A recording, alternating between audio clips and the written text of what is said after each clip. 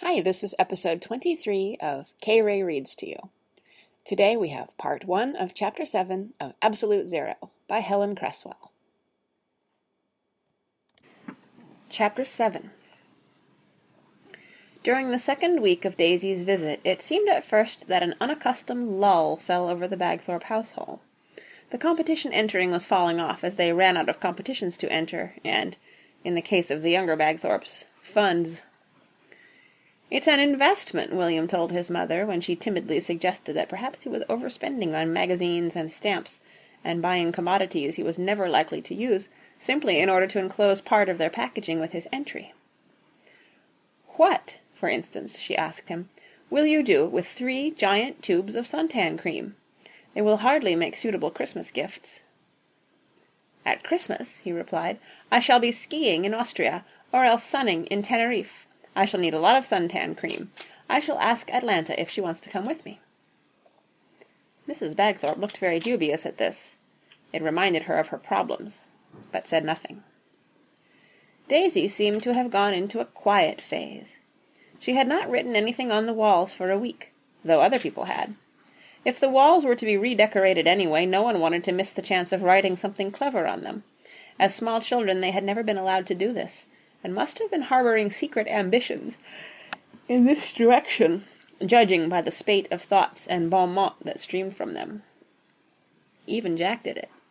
He tried to get Zero into most of the things he wrote, not because he thought Zero could read them and be encouraged by them, but because he hoped they would have an effect on the family. He wrote, for instance, "Zero is a dark horse," and "Zero could do anything if he wanted to, he just doesn't want to."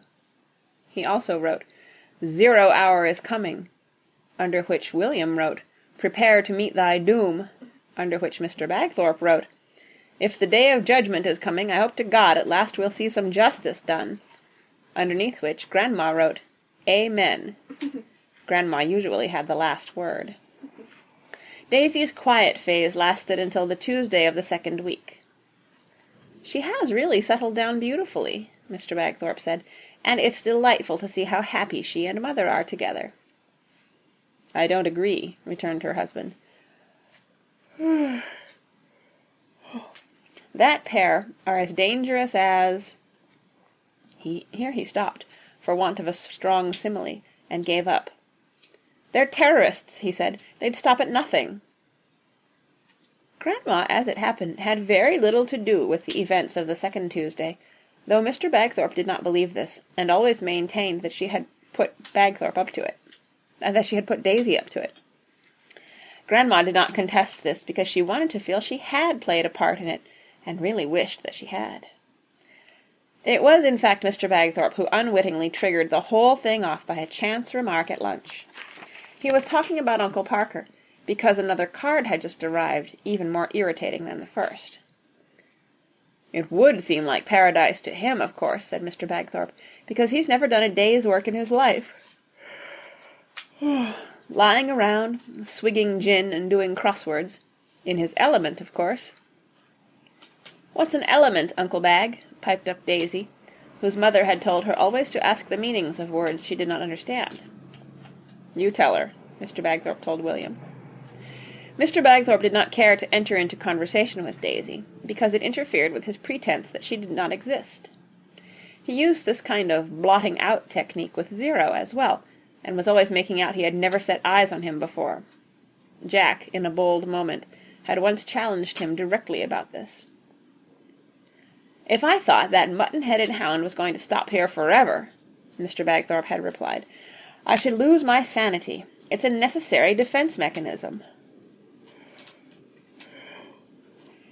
Tess and William both started to explain to Daisy what an element was, the former using a literary approach, the latter a scientific. Tess was talking a lot about Shakespeare and Chaucer, and not only told Daisy what an element was, but what a humor was as well. On the whole, Daisy was listening more to Tess than to William, and the latter gave up in the end, saying, "We outgrew Chaucer and that lot centuries ago."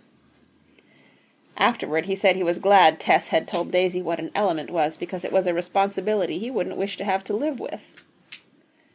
The rest of the meal Daisy went very quiet and thoughtful, but nobody noticed this. The Bagthorpes rarely noticed other people. Daisy, being after all only 4, had grasped only dimly what an element was. Tess had, however, mentioned fire and water in the same breath, and this had struck a chord. Later, Aunt Celia was to claim that it had struck an ancient, primitive, unconscious chord, and showed at how deep a level Daisy's mind was already working. Mr. Bagthorpe then said that the word he would use was not deep, but low, and a semantic argument had developed out of this that drew the fire off Daisy altogether. This may even have been what Aunt Celia intended. She was certainly very expert at defending Daisy, and had probably had to develop this art, being her mother. Fire and water, then, became inextricably linked in Daisy's mind. She already knew about fire, of course, and probably felt she had experimented far enough with this element for the time being. Water, however, was something else again. Daisy had done hardly any experimenting with water other than splashing about in the bath and paddling. A whole new world seemed to open up for her.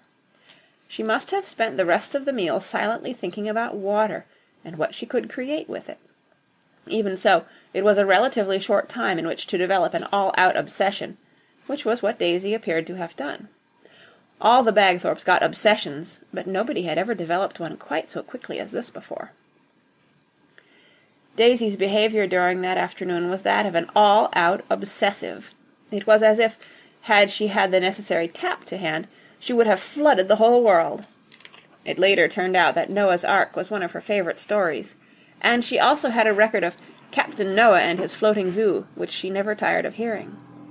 She probably really did believe that if she turned on all the taps and waited, the Bagthorpes would be going 2 by 2 before the day was out.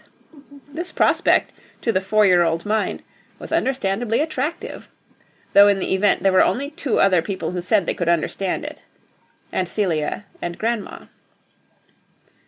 Things would not have developed to the pitch they did, however, had not Mr. and Mrs. Bagthorpe decided to go into Isham that afternoon to see a French film. William, Tess, and Rosie accompanied them, but Jack said that he did not like French films. "The subtitles have gone before you have time to read them properly," he said. Tess scornfully told him that when you went to a French film, you were supposed to be listening to what was being said, not reading English. Jack openly admitted that his French was not up to this, and said that he intended to take Zero for a long walk. Daisy, then, had been left in the charge of Grandma and Grandpa, neither of whom appeared to have any qualms about the matter.